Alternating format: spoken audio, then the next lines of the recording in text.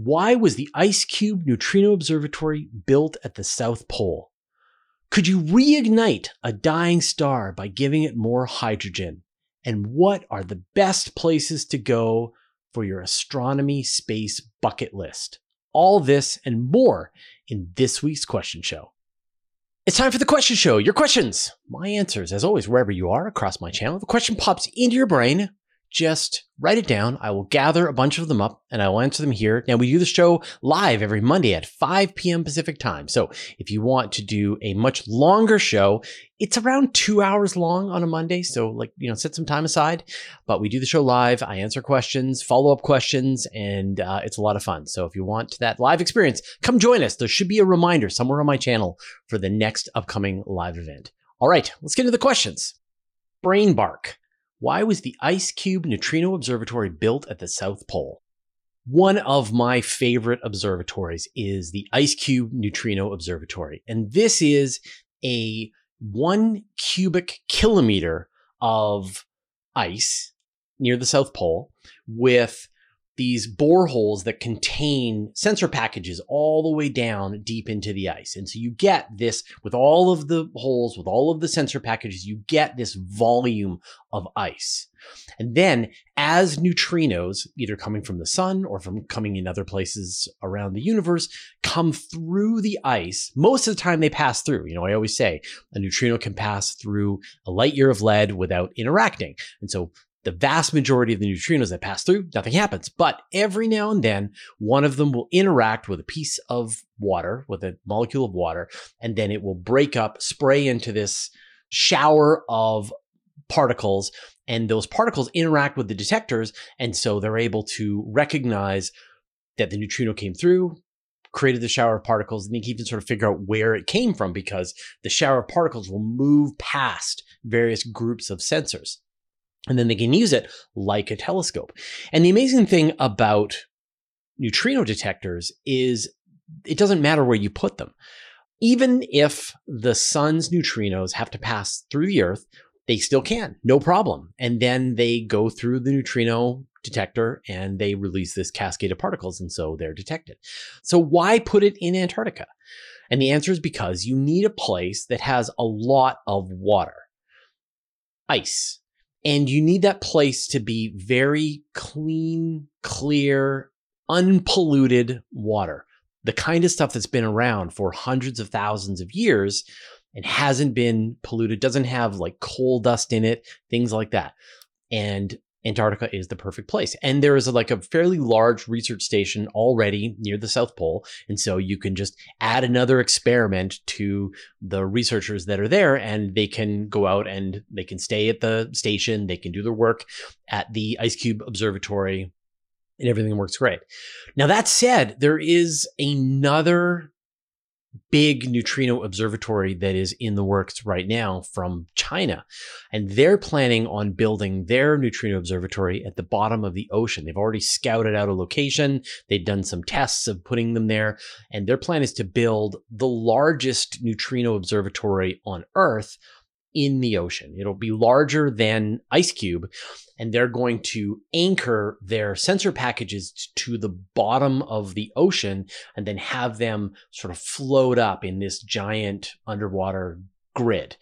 And the advantage of that is then you've got kilometers of water above where your detectors begin, and you're protected from cosmic rays and other stuff that's going to try to get through that water before it reaches where your detectors are. So there's still a lot of good places to put detectors on Earth. As long as we have oceans, we'll have places for neutrino detectors.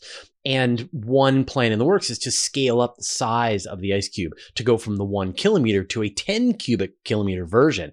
And so in this case, it probably won't have the same density of the sensor packages. It'll be less dense over a larger volume, but still you're going to have the ability to track neutrinos that are moving. And one thing that came out recently, which I think you should definitely take a look at, is astronomers working with the Ice Cube Neutrino Observatory. They took a photograph of the Milky Way. And it's not a real photograph, of course. It is a map of the neutrinos coming from all of the stars located in the Milky Way. And there was enough of them that they were able to create this image of the Milky Way but in neutrinos, which is just amazing. So yeah, I love like neutrinos. I love the Ice Cube Observatory, and I can't wait for new versions, new ones to come online.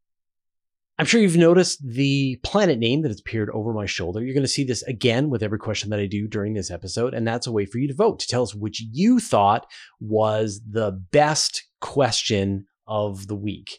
And normally I would tell you what the vote was for last week, but our system is broken right now, so Chad's going to have to put it up on the screen right now. Congratulations, you! Go ahead as you watch this video. You'll see the names of the planets, and then once the video is over, go ahead and put the name of the planet that you thought was the best. All the names of the planets are down in the show notes as well, so you can do that as well. And then we will celebrate the winner next week. I'm Brezzy. Would it be possible for a dying star to reignite its main sequence fusion, or at least gain more life by absorbing a massive amount of hydrogen, whether it be from a gas cloud, a highly advanced species delivering it, or some form pulling in hydrogen for its fusion? So I think we have to sort of distinguish about what a dying star is.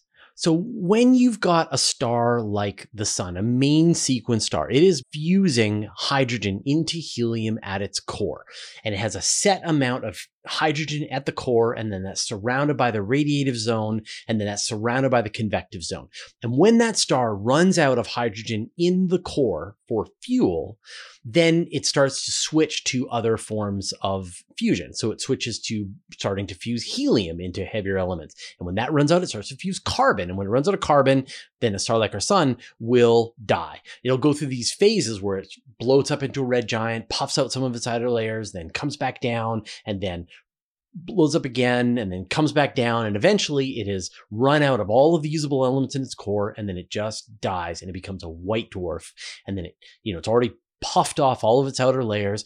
What you've got left is just the exposed core of a star. And that's like just side note, a white dwarf is the exposed core of a star that is now cooling down. It has gotten rid of everything else, and all that's left is that core, which is still actually a fairly big chunk of its mass. Like about a third of its mass is just in that core. So how do we save this? Well, it depends on when you want to save it. So let's talk about it like it's still a main sequence star, like the sun, and it's using up most of the fuel in its core, and you're like, we can save it. And so you feed it hydrogen. Well, when you feed a star like the sun more hydrogen, what you do is you shorten its life. The most massive stars, the ones with many times the mass of the sun, they go through their fuel very quickly and they die very quickly. Like a star like Betelgeuse is only a couple of million years old, and now it's almost ready to turn into a supernova, while the sun is 4.5 billion years old. And a small red dwarf star could live for 10 trillion years. And so you don't want to give it more fuel, because that will just make it explode sooner. What if it's in the white dwarf phase? Could you feed hydrogen to it to get it to reignite and turn back into a star? Well, no. And in fact, there's a certain kind of supernova that comes from a white dwarf feeding off a companion star. That's a type 1a supernova. So what you get is you get a white dwarf beside some main sequence star.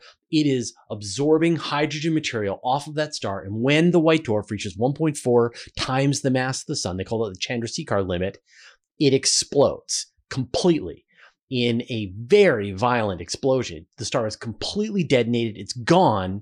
And it puts off so much energy that we can see these things billions of light years away. And in fact, because it's that 1.4 times the mass of the sun, astronomers use this as a standard candle. They're like, oh, if we see a type 1a supernova go off halfway across the universe, when we see how bright it is, we know how far away it is. And so they're very useful. So no, unfortunately, the only way to make your star last longer is to starve it. You can't feed it. You have to take stuff away. If you take hydrogen away from the star, then you're going to be able to sort of shift it more towards the red dwarf size. If you take hydrogen off of the white dwarf, which sounds tricky, but we're in our imaginations, we can do anything, then you give it more ability to grow before it hits that Chandrasekhar limit and detonates as a supernova. So nope, you can't save a star by feeding it material. You're only going to kill it sooner. Wayne Gnarly 1. I don't really appreciate the limitations you're putting on asteroid mining. Obviously, we won't send stuff back in OSIRIS-REx quantities. couple of weeks ago, I got a question about whether it would be possible for us to mine asteroid Psyche and like, what is the future of asteroid mining? And I categorically said that we will never do asteroid mining. And people didn't seem to like that. We got a lot of comments down below that about people being quite angry that I was just deciding the future for humanity here in this moment. So I will respond to the arguments. And like, obviously, first, we don't know what the future holds, and we don't know what kind of technology is going to come our way, and we don't know what kind of infrastructure we're going to build over time, and who knows what's going to happen 200 years, 300 years, 1,000 years into the future when we have merged with our computer intelligences and we're turning Jupiter into computronium, and maybe it makes sense to mine more metals from the asteroids and feed them into the supercomputer quantum state machine at the heart of Jupiter. Like, maybe that's going to make sense.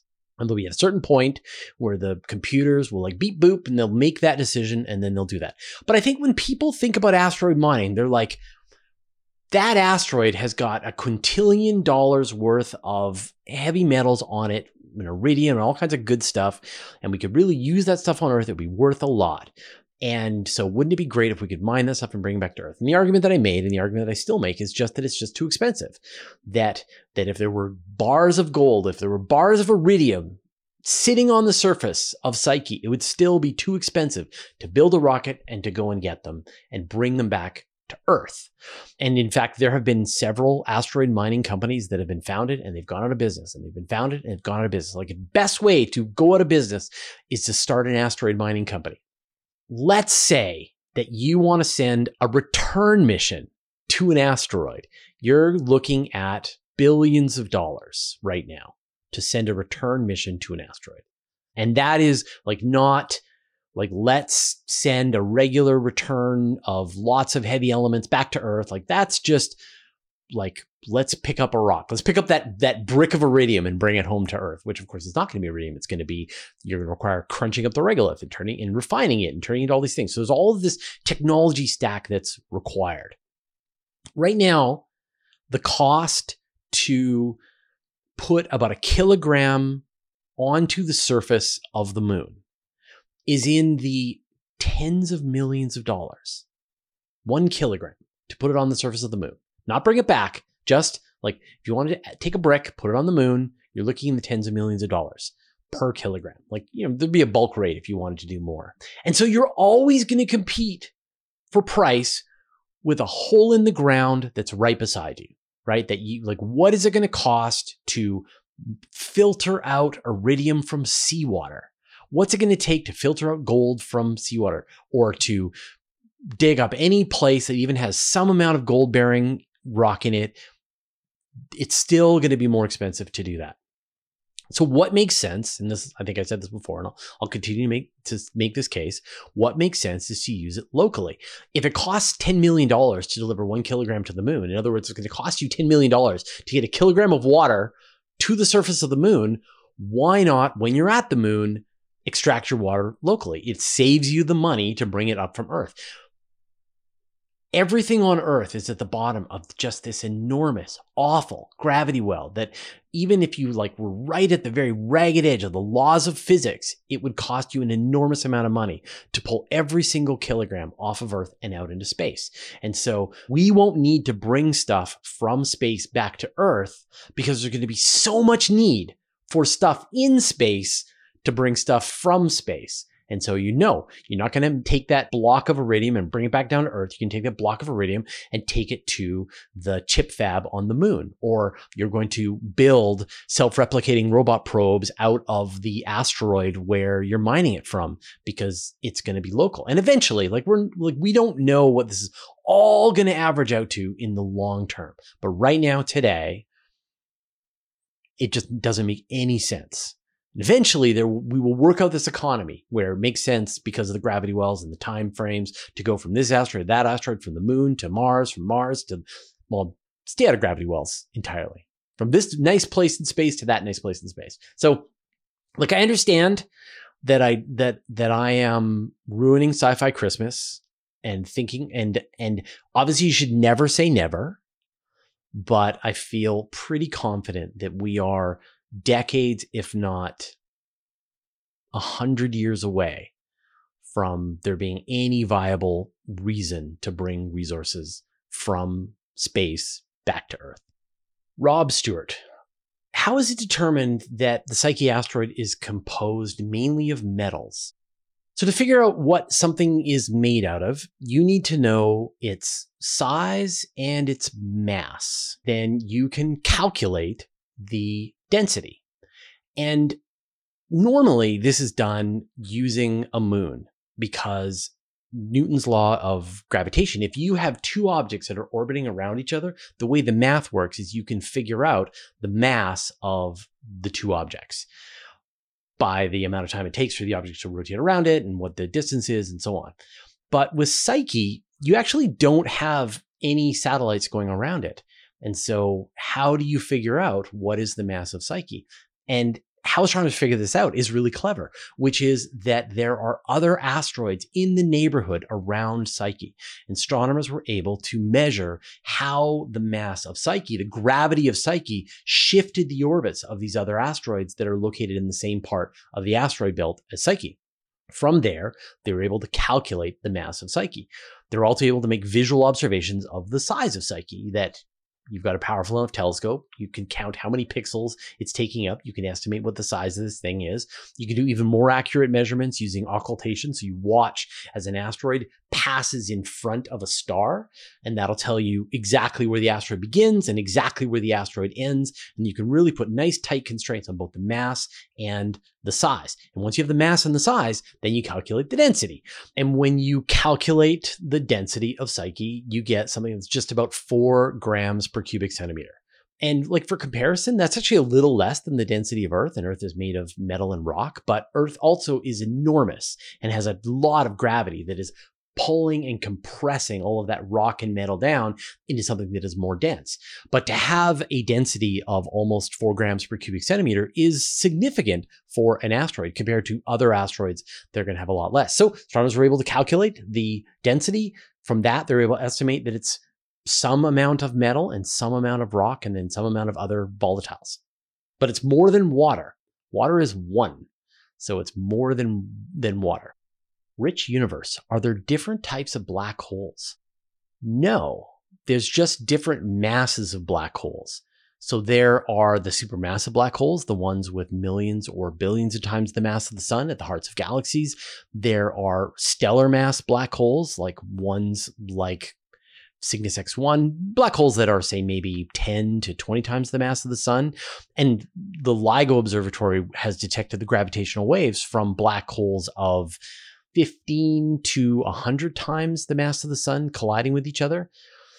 Now, there are missing kinds of black holes that astronomers assume are out there. One is what is known as an intermediate mass black hole. So that's a black hole that's going to be more than 100 times the mass of the sun, probably more like about 1,000 times the mass of the sun.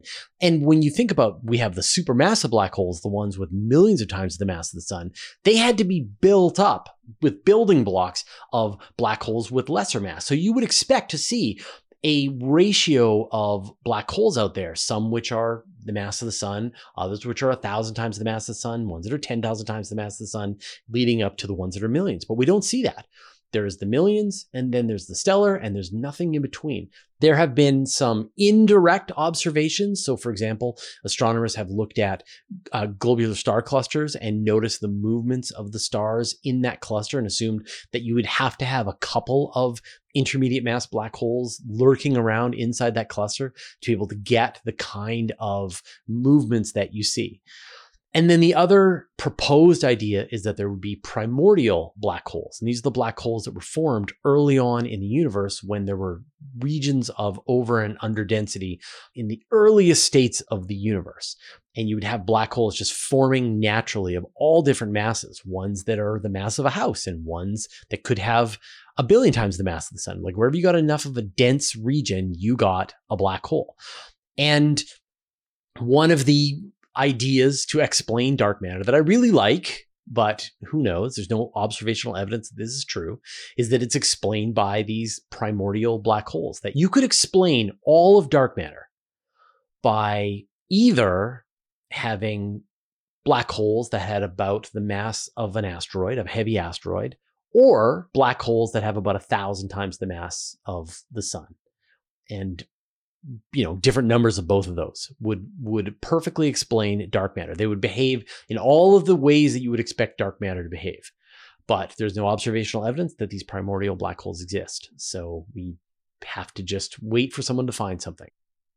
If you want to support the work that we do, why don't you consider joining our Patreon club? Your support lets us have a minimum of ads and no sponsorship messages. Patrons get no ads on universetoday.com for life. Do you want the extra parts of the live stream that aren't in this edited version? You can sign up for a special patron-only podcast feed and get the overtime segments as well as other special behind-the-scenes episodes, including our monthly patron-only question show. Thanks to everyone who has already subscribed, and welcome to the recent newcomers: Joe Mansfield, Sylvain Gaudreau, Dr. Linda Newman, Kristen Rosier, DPD, Clarence Chumney, Chris Foley, Richard Williams, David Dillon, and Tony Zelina III. Join the club at patreon.com/universetoday. John Docherty: how good is the aurora out your way, and could you recommend a decent app that alerts in real time? So where I live on Vancouver Island, I am at about the 50th parallel. And for Canada, that's tucked in right along the border with the United States. But, there's a lot more Canada to the north of me. But we do see auroras here. I would say we get an aurora every month or so where I am, to some degree. And maybe a couple of times a year, we get the ones that are just amazing and incredible, and people take wonderful pictures of it. And I wish that I hadn't slept through it. And there's been a few occasions where we've kept our eye on the aurora alert status. And when the activity is rising, we go and set up at a beach to the north and we watch the sky. And every now and then it's stunning and it's totally worth it. And you're like, I'm always going to do this from here on out. So, and then you forget, and then you sleep through it and everyone tells you they saw the auroras and you kick yourself and the cycle continues. But I think most people don't realize how accessible auroras are. Like where I am at the 50th-ish parallel, you can see them for sure, but you can see them down sort of midway from here to the equator. So I would say the mid part of the United States, the middle of Europe, like maybe Spain and above, Japan, places in Asia, northern Asia, you can definitely see auroras. The same goes for people in the southern hemisphere, people in Argentina, people in New Zealand, Australia. The closer you live to the equator, the harder it is to see an aurora. You need more insane aurora activity before you're going to get any kind of view in the sky. And so getting an app is the best way.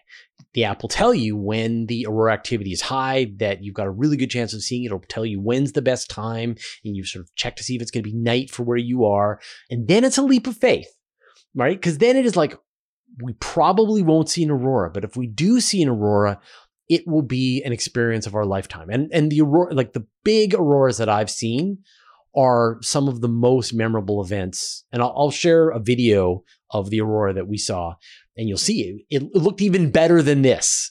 It was incredible. Like just these sheets of green that cover the entire sky from horizon to horizon, shimmering and floating. But if you live farther south or closer to the equator, then you just have to time it better, know a place to go, take a risk. The other thing you can do is take a vacation. Go to the Yukon in Canada, go to Iceland, and the chances are you'll see an aurora while you're there because it's so far north and has a lot of activity. Now, I don't have an app to recommend, partly because I haven't found a good one. I haven't found like the best aurora app. I've tried a few and they're kind of cluttered with ads and they aren't that effective and not very stable. So if you have a recommendation, go ahead and put them in the comments. And so we can sort of triangulate on what is the best one. And I would love to add an aurora app to my phone. Bob, do gravitational waves travel at the speed of light? Yes, gravity travels at the speed of light. And this was one of the questions that scientists always had was, is the speed of gravity the same as the speed of light? That if you made the sun disappear, would the light coming from the sun match? Like, would we, when the Earth noticed that the sun was no longer there and just started to drift in a straight line through the Milky Way, would it also get cold because there'd be no sunlight instantaneous? They'd always assumed, and all the calculations that had been done, it kind of matched that, yes, the speed of light and the speed of gravity are the same.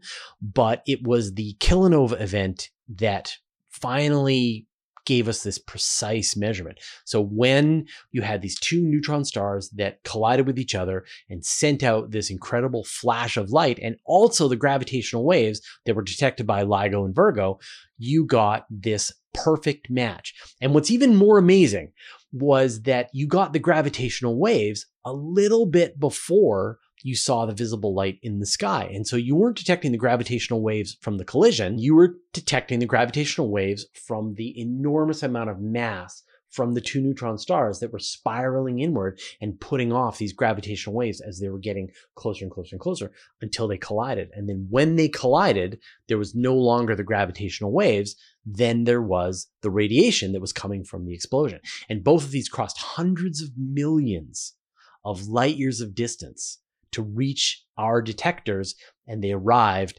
in the right order. You got the gravitational waves, and then you got the flash within a few seconds of each other, exactly as you would predict if the speed of gravity is the same as the speed of light.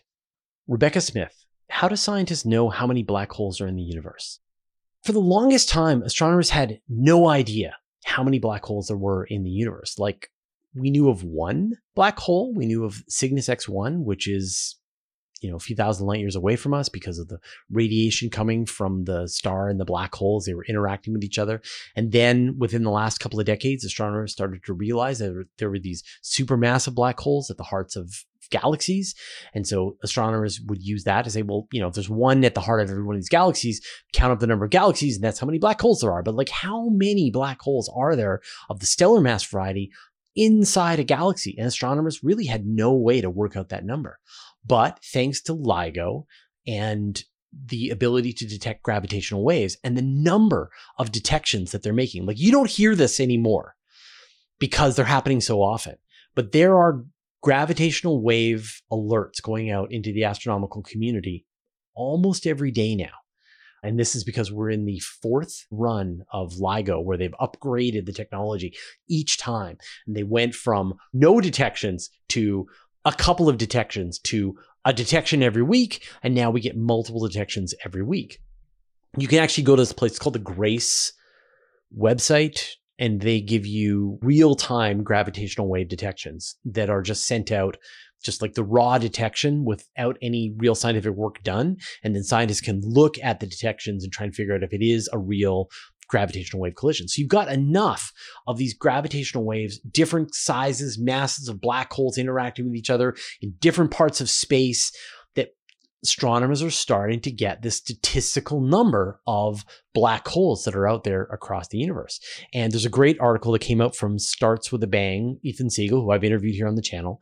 And he wrote a post talking about this, that astronomers have come up with a rough estimate of the mass function of black holes. And the mass function is where you kind of say, like, imagine the bell curve of all the different masses of black holes that are out there. There are this many supermassive black holes and that many 10 mass black holes, solar mass black holes, and sort of where they all fall along that. And their estimate is that there are 40 quintillion black holes in the observable universe. So if you add up all the black holes in all of the galaxies, you get 40 quintillion black holes. So astronomers think there are 10 million black holes in the Milky Way. That's an estimation that was developed based on Gaia data, looking at the numbers of various compact objects in the Milky Way. But we're not sure if the Milky Way is a good comparison. So there you go. There's your number, 40 quintillion. And they found that out through the increasing number of gravitational wave detections that have happened. I love that, right? That this is new. That thanks to gravitational waves, which is just wizardry, like it's sorcery already, you can detect black holes colliding every couple of days across the universe and use that to make these estimates of the amount of black holes there are in space. Thomas Quick, I've always wondered what would happen if you were too close to a large gravitational wave event. If you were too close, you would be torn into pieces. like we think about a gravitational wave moving through space, and you sort of, and you see the pictures where, the planet gets distorted, sort of pulled and squished and pulled and squished, and yet doesn't get torn apart. That's only because the gravitational waves are very long and very gentle, and the amount that is being pulled apart is tiny, but it's real. And you know that it's real because we couldn't detect it if it wasn't real. Like, what's actually happening is you've got these lasers that are firing these laser pulses down these long arms in the detector, and they're bouncing back and forth, and they're calculating, and they're actually interfering the light as it comes back in, and they're using that to calibrate along those two lines. And then if one of the arms gets stretched, then the light is no longer interfering nicely. You get this detection. And the only way that happened is for it to physically be pulled apart a bit and then put back together as the gravitational wave pulls past the Earth. And, here we are, hundreds of millions of light years away from the event, and yet it can still pull the Earth apart enough that it's detectable by our scientific instruments. But if you got closer, then that force would not be gentle. It would be tearing you apart. But the problem is that if you're close enough to, say, two black holes that are in the process of colliding, their gravity, the tidal forces that are coming from those black holes, the radiation that's coming from the accretion disks around them would be lethal in so many ways. Like, the gravitational waves would be the icing on the cake from all of the other ways that you experienced harm by being close to merging black holes. But it's real. Like, it really would be there, and it would cause you damage if you got too close and you were somehow resistant to tidal forces and radiation.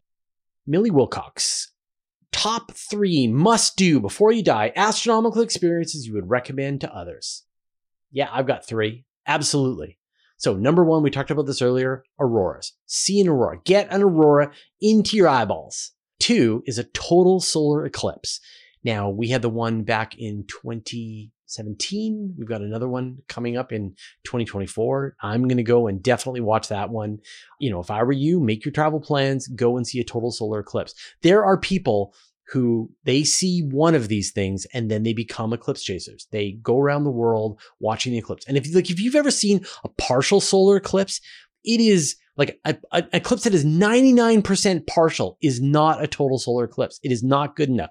It is underwhelming. If you told me that a 99% solar eclipse was going to be happening and I would have to drive to go see it, or I could stay where I am and see an 80% total, I will stick around and just watch the partial eclipse from where I live. They're not worth traveling to. But if you get to a total solar eclipse, it is night and day. That when the moon finally passes in front of the sun and blocks it, then the corona, which is the outer atmosphere of the sun, becomes this ghostly halo around the moon that normally you just can't see, and yet it's always there. And we didn't know about it until we saw these eclipses. You get this sunset, but like normally when you're outside and it's sunset and you get still kind of light in the direction that the sun went down and it's darker on the opposite horizon. Well, when there's a total solar eclipse, everything goes dark, like the whole horizon. It's the weirdest experience. And the birds and the animals go quiet for a second while this is happening. It gives me chills to think about seeing another total solar eclipse. So, and they're not like, unless you're really lucky and you live in a place that's got the path of a solar eclipse, but I would make a trip. Like, if you want an experience in your life, go see a solar eclipse. And then the third one is to watch a rocket launch. And that one is a surprisingly easy one to knock off of your bucket list, which is that there are an enormous amount of rockets taking off from Cape Canaveral right now. Every couple of days, another batch of Starlinks head off. And so it's easier than ever to watch a rocket take off. And the view that you get from a place like, say, Cocoa Beach, which is just south of Cape Canaveral, is pretty good. And so you can go down to the beach, sit there and watch the rocket take off, and you can feel the shock waves of the rocket going past you, and you can see the rocket head off into space. You can get closer, but like not a lot closer. You can go actually onto Cape Canaveral. NASA sets up events at the Kennedy Space Center and you can watch them from there, and it's fun. But just being anywhere there is great. And like, I love that you could just sit on the beach, with a cold beverage in hand, sitting on a lawn chair and just watch rockets take off from that location. And it's a big airport, Orlando. You fly into Orlando and then you drive out to the Space Coast, book a hotel, reasonably inexpensive trip, and you are watching rockets fly into space. And everybody who lives in Florida is like, boring. But for the rest of us, it's totally worth doing. So go see an aurora, see a total solar eclipse, and watch a rocket launch. All three are totally doable. Angel, when do you think the data is going to come out on TRAPPIST-1 planets D, E, and F? And do you think any of these planets will have an Earth-like atmosphere? Thank you. TRAPPIST-1 is the most intriguing planetary system out there. There are 7 Earth-sized worlds orbiting a red dwarf star. And now James Webb has directed at TRAPPIST-1b, which is the closest in planet, TRAPPIST-1c, which is the second closest. And both of these appear to be airless. They are like super Mercuries. And so next comes D, E, and F. And these are the 3 worlds that are located within the habitable zone of TRAPPIST-1. And the question is, has James Webb looked at it? And the answer is yes. Do we know what the answer is? The answer is no. The astronomers are crunching the data right now, and they haven't released it yet. Do I think it's going to have an atmosphere? I have no idea. There are plenty of really skilled exoplanetary scientists who are studying these planets, and they have an opinion, and they believe that it's intriguing. But based on the interviews that I've done, red dwarf stars are terrible.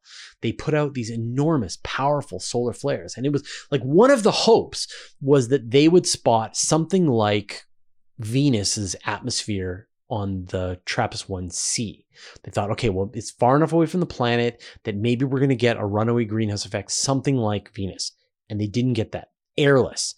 And so it could very well be that the enormous megaflares that are coming off of the star are just thrashing away any atmosphere that could hope to form on the planet. These flares are devastating, and the planets are a lot closer to the star than what they would be here in the solar system.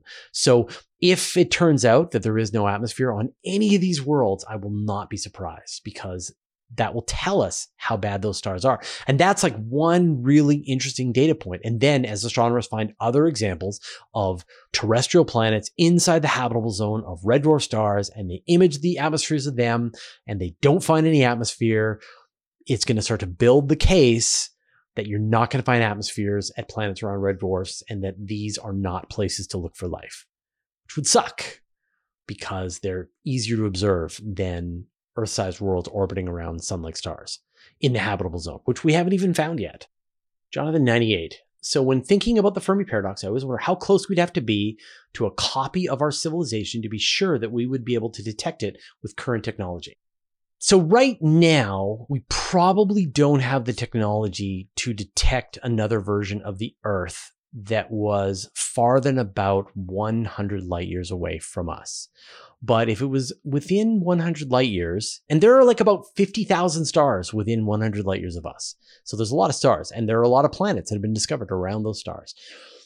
We could detect the presence of life, of a modern advanced civilization on one of those worlds. And there's like dozens of ways that we could search for evidence of a technological civilization. We could watch the X-rays coming from their antimatter drives. We could watch for them creating a Dyson sphere around the star. Like, there's a lot of like real science fiction ways that we could do it. But there's like 2 practical methods that we could use to search for a civilization that wasn't trying to send us a message. Like if they're sending us a great big tight beam radio signal, we could absolutely detect it. But if they were unintentionally announcing their presence, there's some ways we could do it. One is that James Webb has the capability to detect the presence of chlorofluorocarbons on a type of planet like Earth within about 100 light years of us, like maybe a little farther than that.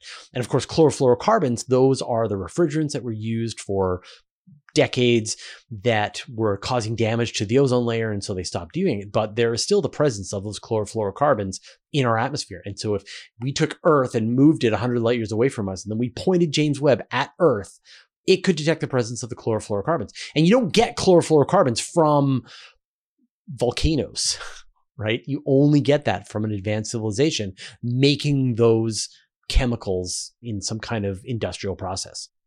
The other way is by the leaked radio emissions. Right now, we don't have the ability to detect the leaked radio emissions of another planet. You always talk about how, Earth's television signals are floating off into space, but they are fairly weak signals and they are expanding out in all directions. And so it's going to be very difficult for any other civilization to detect the presence, to watch our 1950s TV shows. But the radio transmission that comes from air traffic control systems is quite intense. It's a very sort of bright spot on the planet. And right now we're building a radio telescope called the Square Kilometer Array.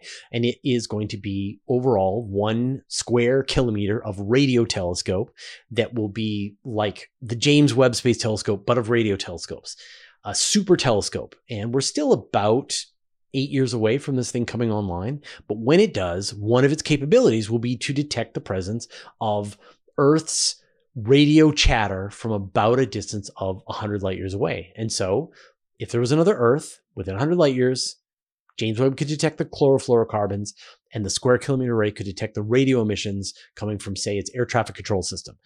So that's pretty cool. All right, those are all the questions that we had today. Thank you, everyone, for asking your questions in the YouTube comments, as well as all the people who showed up. Remember, we do this show live every Monday at 5 p.m. Pacific time. So subscribe to the channel. You'll get a notification when we go live, and then you can show up and join the live show.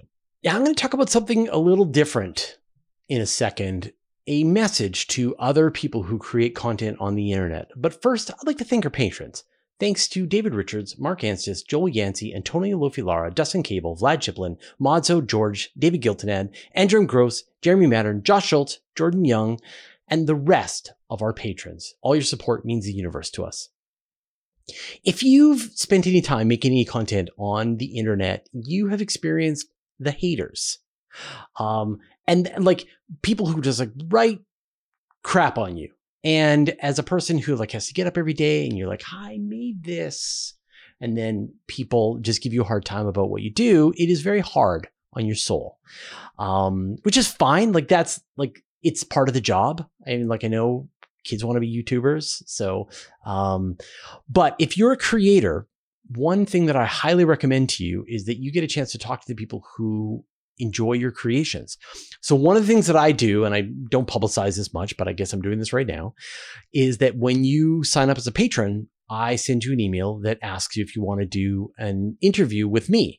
And then and it's really me, we actually sit and have a Zoom meeting. We talk for 15 minutes and I have a bunch of questions for you, but it is one of the best parts of my day because I get a chance to talk to the people who consume the content and aren't the haters, the people who quietly appreciate the work that we do and have constructive feedback, but also just aren't giving you a hard time just in general. And every time I finish one of these interviews, I'm so excited and so enthusiastic to keep doing this work. And so if you're a person who is working on any kind of creative project and you just feel like you're going uphill all the time, figure out a way to have a conversation with the people who consume your work. I don't know how. Offer to interview them like what I do, and you will it'll be the high point of your day and make you feel great and sort of give you that sort of much more balanced perspective about what it is that you do and why what you're creating has value in this world. So that's it. Talk to your fans. It'll be some of the best experiences that you've ever had, I promise. All right. Thanks, everybody, and we'll see you next week.